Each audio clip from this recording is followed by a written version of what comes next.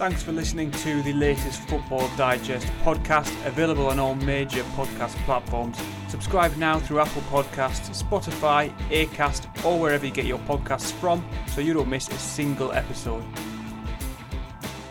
Hello and welcome along to Football Digest Extra Time with me, Ned Keating. Joining me in a late change to the running order. Sound like an ITV continuity announcer there, don't I? In a late change to the printed schedule. Hopefully Nathan Ridley will be joining us in a little bit this morning, but for now we do have the lovely Connor Bromley with us to run them all over the biggest talking points from the weekend's Premier League action.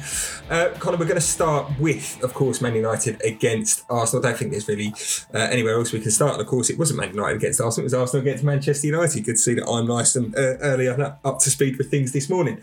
But Connor, that game, that result, it was like a throwback, wasn't it, to about 20 years ago, you know, for us when we were little nippers and little kids and we were kind of used to Arsenal Man United games being big title deciders, great games, great entertainment as well. And then it kind of seemed during the 10s, you know, the mid kind of part of the last decade to kind of drop off a bit as the two teams kind of fell away from where they previously were. But for sure, this weekend it had it all. It was a title decider again, potentially, whether or not, you know, Man United were in the title race beforehand is up for debate.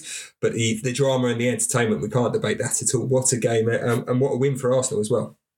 Yeah, I think it was definitely a title decider for Arsenal. I think they looked at this game as a one that they definitely couldn't lose, but to win it in the manner they did with that last minute goal was well, just brilliant for them. And I think Cesc Fabregas was on the Sky Sports after the game, and he'd said that everything feels like it's going in the right way for Arsenal. All the momentum's there. Everyone in the stadium, they're all singing from the same hymn sheet, and you really feel that at the minute. I think Arteta's done such a good job of galvanising that club. I mean, you remember when he came in there and they just had Unai Emery, and the club was just a shell of what it was, you know, back to the Highbury days. The move had never really worked for Arsenal to the Emirates, but now there's an atmosphere there. It's not a library anymore. It feels like Arsenal are really trending in the right direction. And it was a brilliant game. I thoroughly enjoyed it. I made a beeline to make sure I was watching it, and I didn't regret it.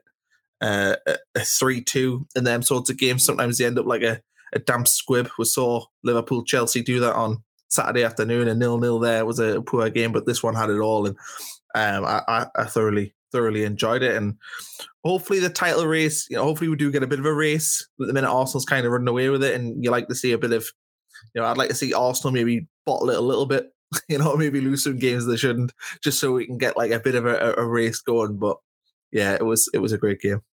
Yeah, as a Tottenham fan, I definitely kind of join you in that hope that Arsenal do bottle it and make it a bit more exciting. As mentioned at the top of the show, we are now joined by Nathan Ridley. Nathan, unfortunately for yourself, as we spoke about just before we came on air today, a Man United fan, so it's probably not the greatest thing for you to talk about this game, but just view it as a therapy session. I've been a Spurs fan on this show long enough. I've had a fair few of these therapy sessions, and they're nice and free, so just remember that. But in terms of the game and how it progressed, I think we have to talk about Eddie Nketiah, really, Nathan, this morning first up.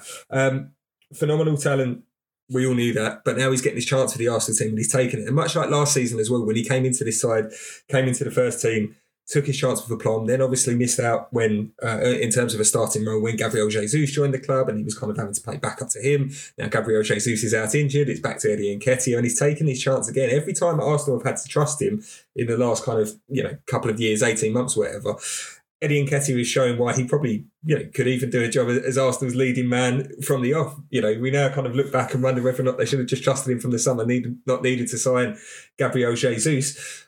Is he now knocking potentially on the door for England on us as well?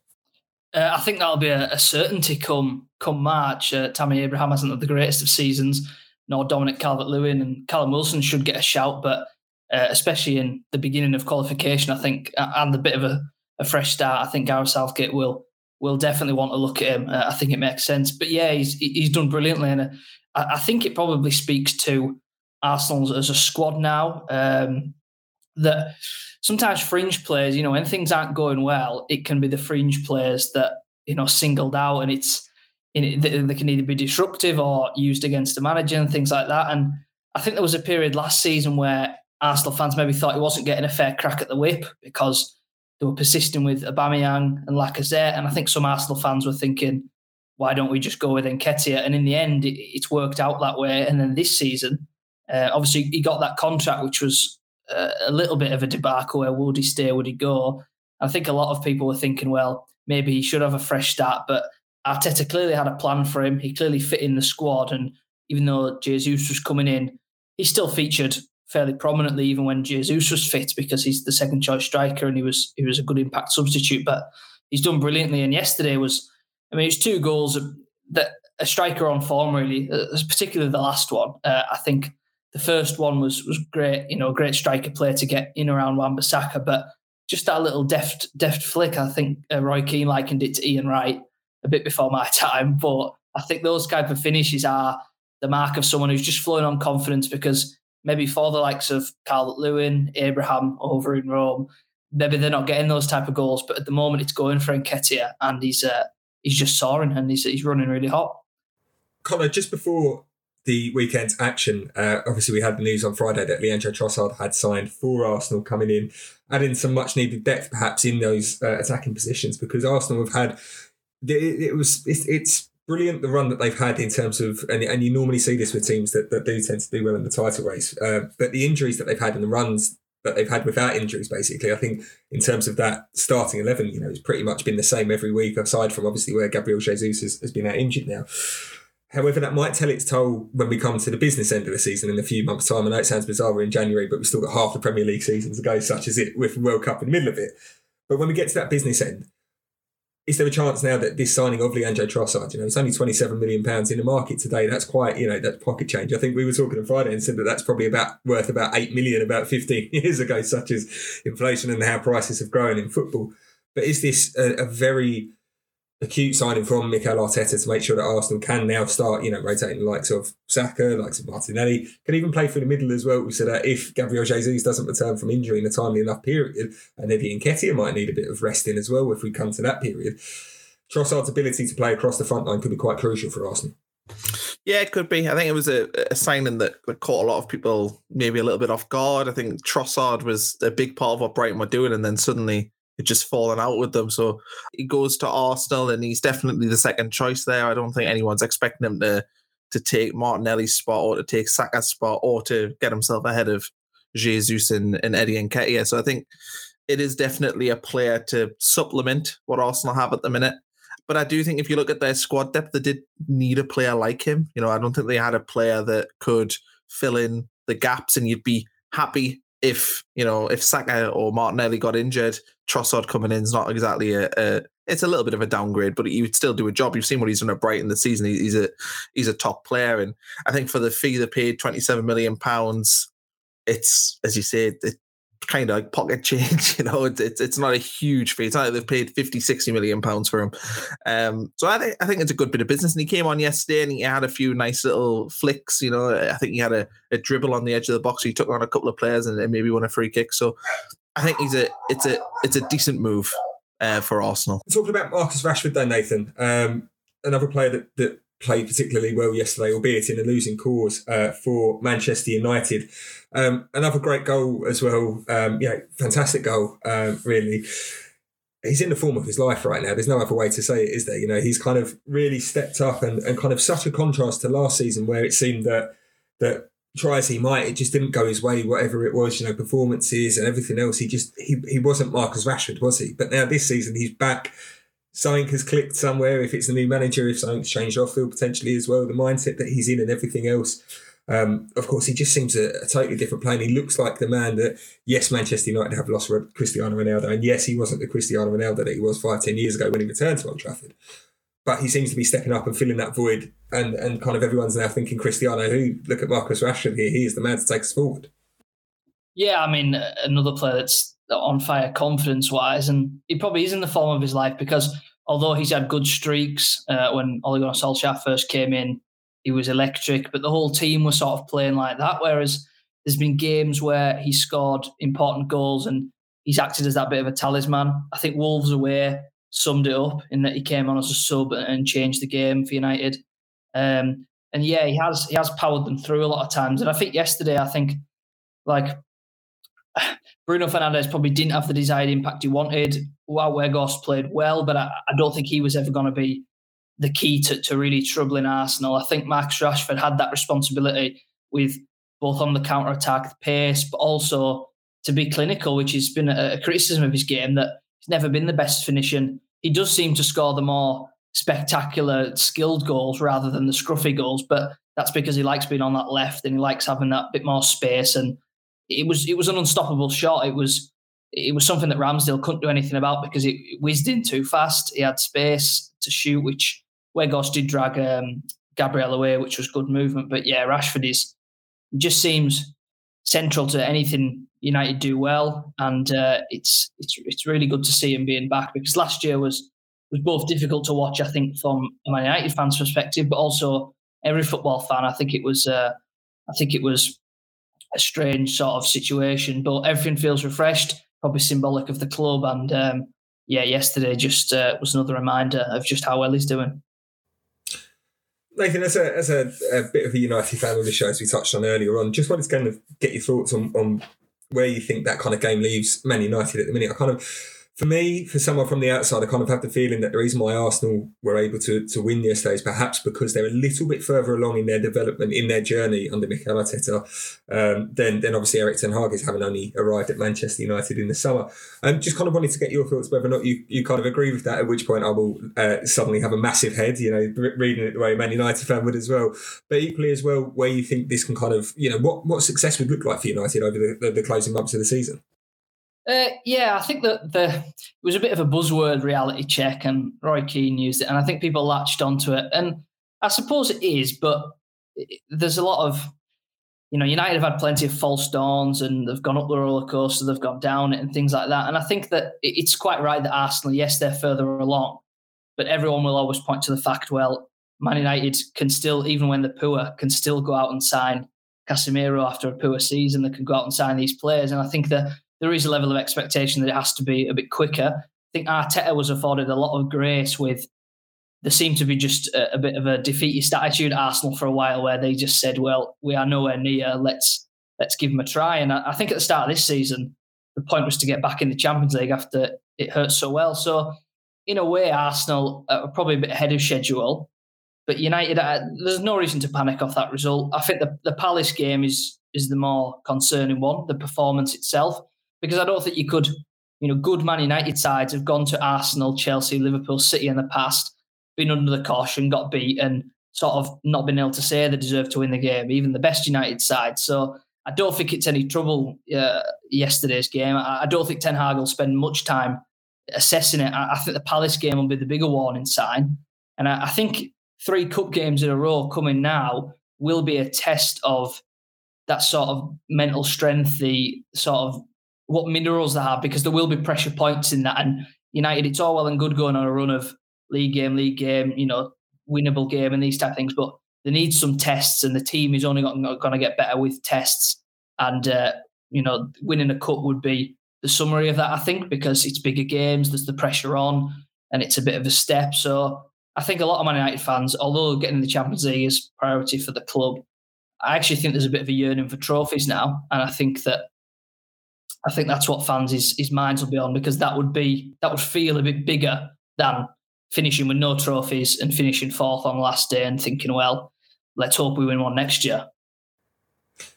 Connor, just finally, before we move on to some other talking points on the Arsenal Man United game, just finally on Arsenal, this isn't, like, again, I've not given away any trade secrets here by saying earlier that I am a Tottenham fan, and this isn't anyway denigrating what Arsenal have done so far this season. They've had a brilliant season, they're doing fantastically well, and they have a very talented squad. But I can't help but feel that there's almost an element of when Leicester went to the title back in 2016 around the kind of narrative around Arsenal, in that, we even spoke this morning, you even said it at the top of the show about, it'd be nice if Arsenal do have a blip, do lose some games and they chuck it away. There kind of feels like that there is this whole, look at how many points Arsenal have at this stage. 50 points after 19 games is nothing to be sniffed at. On target for 100 points, again, nothing to be sniffed at. But it kind of almost feels like we're kind of going, well, they've got to beat this one. And they've got, you look at the last 2 games that they had, well, they've not won at Spurs in a while. They've ticked that one off. Manchester United, they lost to them earlier in the season. They ticked that one off yesterday. They've got Man City coming up. I know it's in the FA Cup. Points aren't up for grabs, of course, but that would be a great psychological blow if they can get a win at the Etihad on Friday night in the FA Cup against probably their biggest and only title rival left standing in Man City. Is there an element of that kind of everyone's kind of expecting, where we've expected Leicester to fall off back in 2016, that it's still, rightly or wrongly, there's still this expectation, this belief that Arsenal will suffer a blip at some point, but they keep proving people wrong every single week now, and they keep making that step, that next step, and that next step towards that title. Yeah, I think Nathan said that they're ahead of the development.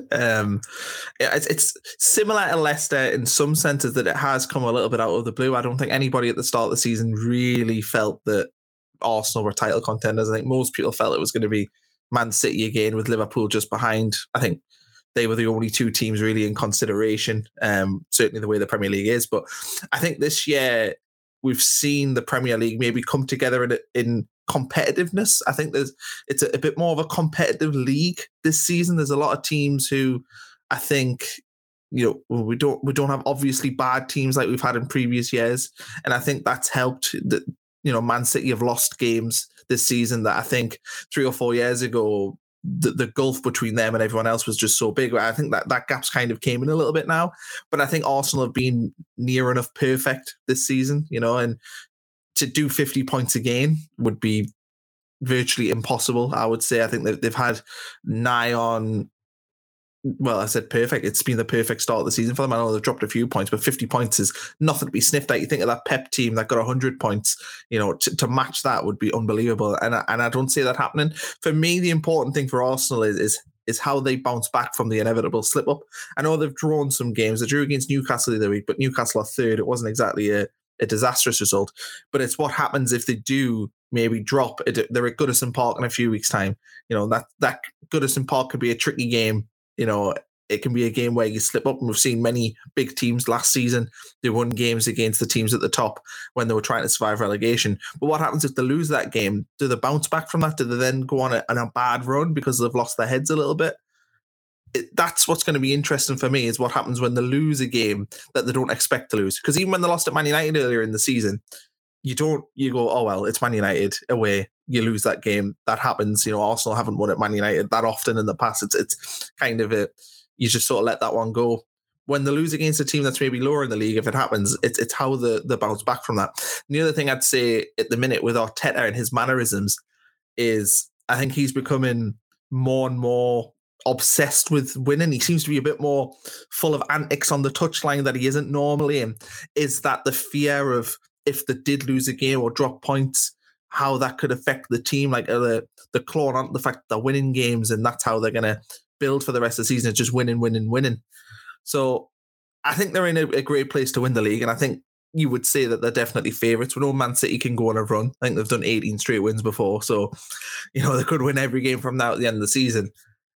But I think Arsenal have given themselves a real opportunity, and I would tip them to win the league. I think you'd be an idiot to go against them right now, but I'm really keen to see how they bounce back from setbacks from now at the end of the season.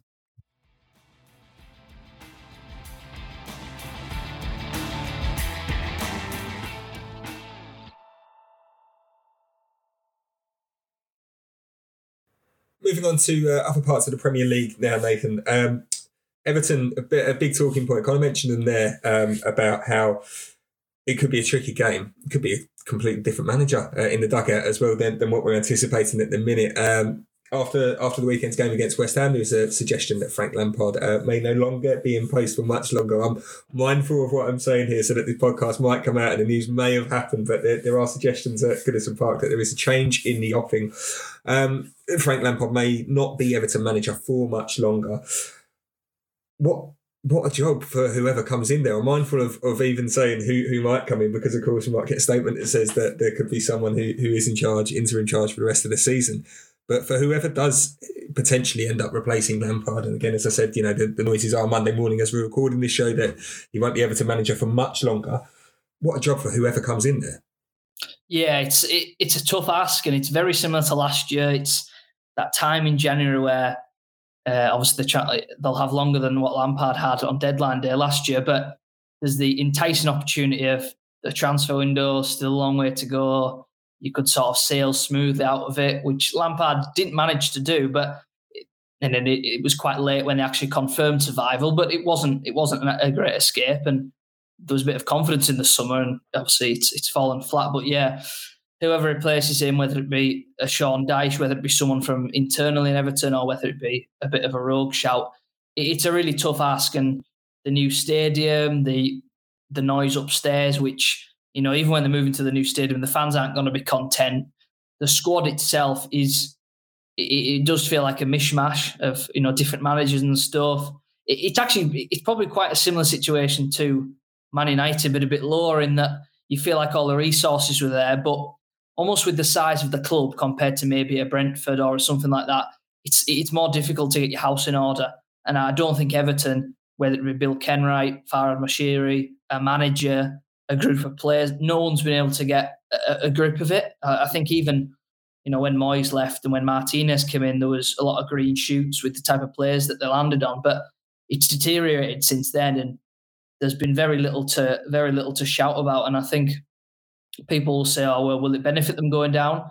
Can they rebuild?" I'm not sure Everton fans would be safe in the knowledge that would happen, because it took Aston Villa a little bit of a while. It's easy looking at Burnley and Sheffield United, but they didn't seem to have much turmoil. They were steady, but if Everton went down, there could be a lot of repercussions. So I think obviously the main goal is survival. But yeah, the Arsenal game it's one of them, isn't it? It's set up for, because obviously there's a break with the FA Cup. It's set up for a new manager having had 10 straight days on the training ground, 12:30 kick-off at Goodison. It's set up for, especially after Arsenal beating Man United, it's set up for a slip-up, you can just tell. And they actually go to Anfield after that. So that's the first two games. So you just never know. It could be one of those stories where a new manager comes in and they finally pick up something at Anfield in front of fans for the first time in ages. So it's massive. But like Connor was saying before, there isn't really any weak teams. And I think that's what's probably scaring West Ham, Everton, even with their quality / money that they've spent, that there's no team that are probably guaranteed to go down yet. Some people are saying Bournemouth, but they rallied against a good point against Nottingham Forest the other day. So it's messy down there. But like at the top, there is a long way to go because of the World Cup break. There'll be a lot more twists, and it feels like there is a longer way down the road than sometimes where we usually are in January, where some teams can feel like they're down by this time of year. Yeah, you said there about kind of weaker teams, and there was obviously that perception with Forest earlier in the season that they were kind of, nailed on for relegation, and then look what happens when you get on a good run of form, a couple of wins, and kind of now they're looking upwards potentially towards the top half of the table. It's mad down there at the bottom. But we spoke about one manager who seems to be in Frank Lampard on his way out. Another one who equally seems to be on his way out, whether or not it's this month or perhaps when his contract expires in the summer, is Antonio Conte at my beloved Tottenham. Looks like the unhappy marriage might finally come to an end for sure in the summer. There are talks about whether or not it could end a little bit earlier this window, giving perhaps anyone that Spurs are looking at an opportunity to assess the squad before the summer for sure. And of course, using for sure there was not an intended pun against Antonio, who loves to use that in his press conferences.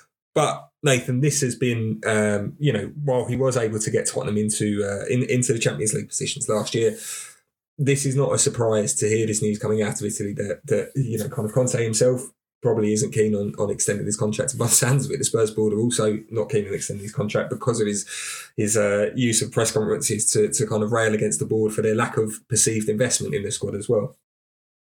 Yeah, it has been an unhappy marriage, and it's really strange. I remember the night where Burnley managed to beat them, and I think it was in the spring, and people were thinking Conte was going to go there, and he did that infamous post-match interview. And then all of a sudden, they end up finishing above this Arsenal side, who were top of the league. And when they beat them at Tottenham late in the season, it felt like Spurs had bounced back, they'd really fired back, and Conte had got them going. But it never really has. And I think there was a good analogy I actually saw. I can't credit who it was. I saw it on Twitter that Chelsea have ended up with a bit of a project manager, and Tottenham have ended up with an instant win manager. And the two clubs couldn't be different. Conte has ended up at a club where, the emphasis can't be on winning trophies at the moment, because that's not where they are. It's why Pochettino had such a good run, because what was given to him, the mandate that was given to him was rebuild us, get us competing again, go on a bit of a journey. Whereas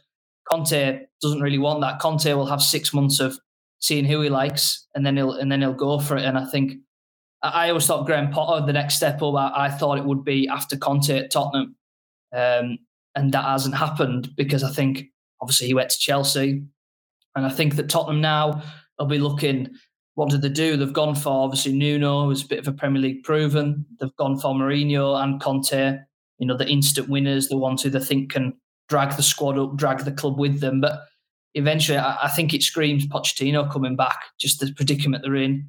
I think Conte, he probably just...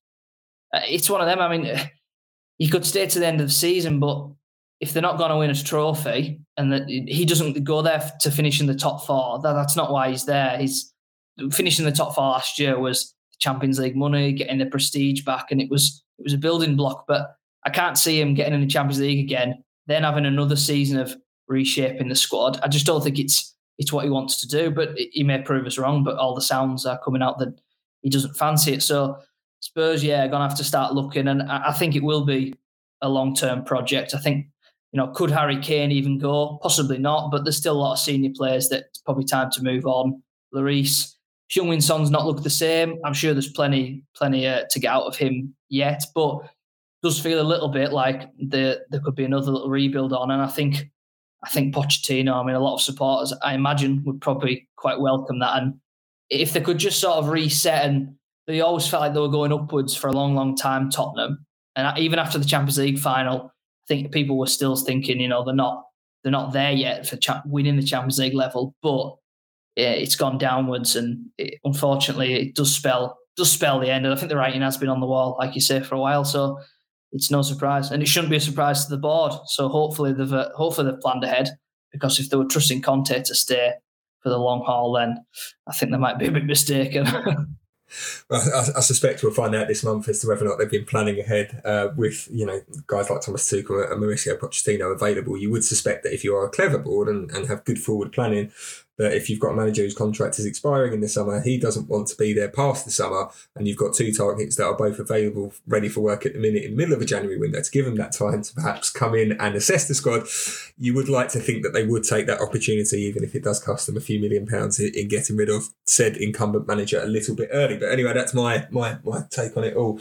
And as for who comes in, I'm not fussed either way if it's whoever's been linked, if it is Tuchel or if it's Pochettino. I know, she said their fans would be happy for Pochettino to come back. I think that kind of ran its course in the end, hilariously. And I think if you look at our Premier League form, and I'll say that before I go on to my next point, if you look at our Premier League form from the kind of the year leading up, possibly the 18 months leading up to that Champions League final, yes, Pochettino did take us to almost the zenith of European football, but I think the league form in particular was quite poor, and I wouldn't have been too upset to have seen him gone in 2018. Such was the kind of drop off in league form. And yes, I do realise I am saying that because 12 months later, he then takes us to a Champions League final. But honestly, look at the form and you kind of see that there. Anyway, moving on to our final point this morning. Erling Haaland's back among the goals in the Premier League. Of course, all that you need to do is just play Tottenham by the look of it. Obviously getting the goals on Thursday night. Gets another hat-trick against Wolves. Seems to be back in the swing of things now. That recent goal drought is kind of forgotten, pushed to the back of his mind. And as we said at the top of the show, we kind of think now that it's a kind of race between Arsenal and Manchester City. Whether or not Man City, in that perhaps slightly unusual role under Pep Guardiola of playing the chasers, having to play catch-up and trying to take down the leaders, he's going to be crucial, isn't it? I know it sounds so silly, and I know we've probably said this multiple times in this show before already, but Erling Haaland could be what getting him back in scoring form, at least, definitely, is going to be what proves crucial potentially for Man City in this chasing down of Arsenal. Yeah, it's a bit of a strange one on Man City, because you feel like the first half of seasons they go trucking along, and they stay in most competitions, and they almost have 5 or 6 big games a year that will sort of define the season, and it seems to be more and more repetitive. And I think last season was a good example. Obviously, Liverpool ended up pushing them, but City kept going. City obviously had Real Madrid in the Champions League, which didn't work out. They did get knocked out in the Cups earlier, and but they still went on to win the league. And it feels like Haaland, I think he will possibly decide those bigger games for City, but whether that comes in the Champions League, I mean, it's elusive for them now. They've obviously been so close both of the last 2 seasons. You can imagine that they're just desperate for that, but you've just got to go step by step with the Champions League. The league can be more immediate. Guardiola's always wanted to prioritise the league because it's it's the thing you can control a bit more. There's no control in a crazy two-legger if you get put up against a great team and someone's injured and things like that. It's a cup competition. So I think Haaland, in a way, people say, does he make them play worse and things like that? I don't think we'll find out until what City finish with, because City obviously play some sublime football and it's great to watch. But ultimately, if they were to come out of this season with the League and Champions League, by both of them by the skin of the teeth, I don't think people will mind. And the style, I think even Guardiola, I think to an extent that his interview the other night almost was saying that maybe the players are prioritising the football a bit too much with the fire. And it's a bit of a more catchphrase you'd hear from a struggling team. We need more passion, we need more fire, not a team that are very, very good and have the ability to control a game. I think he's thinking that maybe let's go down the Haaland route where however we find this goal, we'll win the game, because they've played great football and things, but maybe he wants to be a little bit more pragmatic. Maybe the squad with, De Bruyne maybe slowing up a bit, Phil Foden's out of form, things like that. Maybe he's just thinking that let's play a different bit of a way of football, because he's dropped some big names. He likes of Cancelo, Diaz. They've not been in the team, and I think he's wanting to shake City up a bit. But there will come crunch points where does he decide to pick Cancelo and Walker in the bigger games? Does he dare drop Haaland for a game where it's screaming in the back of his head, we should play with a false nine? Does he dare do that? So I think everyone will admit if City are on it, Arsenal will have a heck of a fight to win the league, and whoever faces them in the Champions League are going to have a heck of a fight. But they are prone to off days, and I think that the stance that Guardiola took, I think it can go one or two ways. You've seen teams explode after the manager's gone after them, but it's very hard to doubt a team that have won 4 out of the last 5 league titles. They are really good at getting their heads down and winning games. That massive run that went on in the spring of 2019 was just unprecedented. They just kept winning, and I think it'd be difficult to doubt the mentality and the prowess that they've got, because you feel like if they're in it and they're switched on and they're firing on all cylinders, they will be unstoppable. And I think Arteta will know that. I think the league will know that, and hopefully they won't run away with it. And hopefully it won't be City just turned up and started to win again.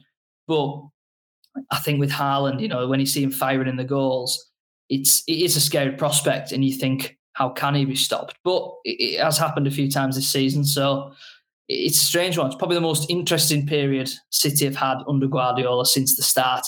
I think for the first time, people are actually asking questions, but they've got the quality to shut us all up come May. For sure. And of course, you can stay up to date with all the latest from the title race, as well as the January transfer window and any potential managerial merry-go-rounds. It sounds strange to say that, but we're in January and there could well be one about to start. Of course, you can keep up to date with all of the latest on those stories and topics across the Daily Mirror, the Daily Express and the Daily Star website. But for now, all that is left for me to say is thank you to Nathan and Colin for joining us this morning. And it leaves me to say goodbye.